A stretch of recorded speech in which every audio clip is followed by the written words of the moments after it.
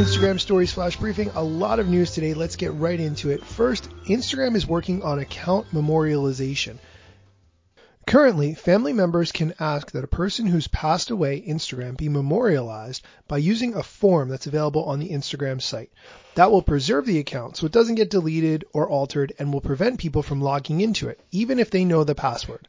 A memorialized account won't show up on the Explore page, but friends can still send it DMs, though no one can read them. This new feature that's being worked on will add a remembering banner to such accounts. This signals to other users that the account has been memorialized and the person has passed away.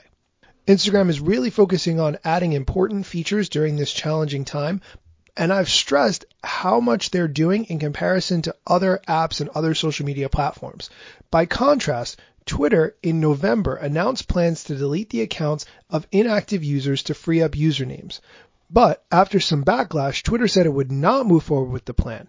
On Tuesday, a spokesperson for Twitter said the company has no updates on those plans.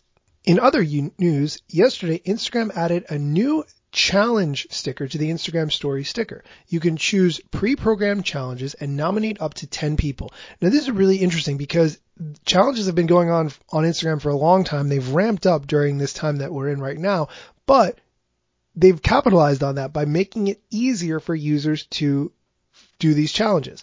You can't create a challenge just yet. There isn't really a way to find out what challenges are active. But again, this just shows the breakneck speed with which Instagram is releasing new features. If you are a brand, how could you use this? Could you create a challenge around your brand or product or service? I think that's a really interesting concept and something that people could explore more, especially if you're a brand or a product that people have access to in their houses, don't think about very often, but could use for something. Next in the news, Instagram released a new Twitter account called @InstagramComms, where they're going to be communicating information that's valuable. Yesterday they tweeted, "Starting today, as part of our transparency efforts, we'll show the location of high-reach Instagram accounts on posts they share if they are based outside the country and have a majority of followers in country. They're piloting in the US to start." What this means is if you're following an account that is from a different country, it will show where that post is coming from to eliminate any confusion.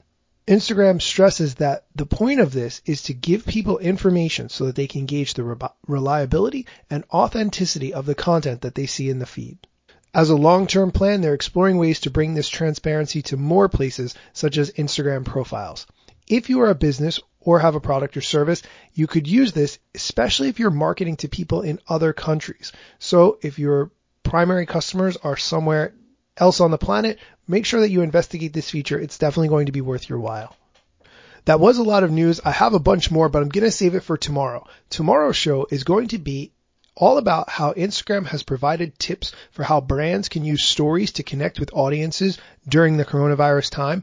I am going to be sharing all of those tips along with my views on how you could improve on them. So come back tomorrow for that.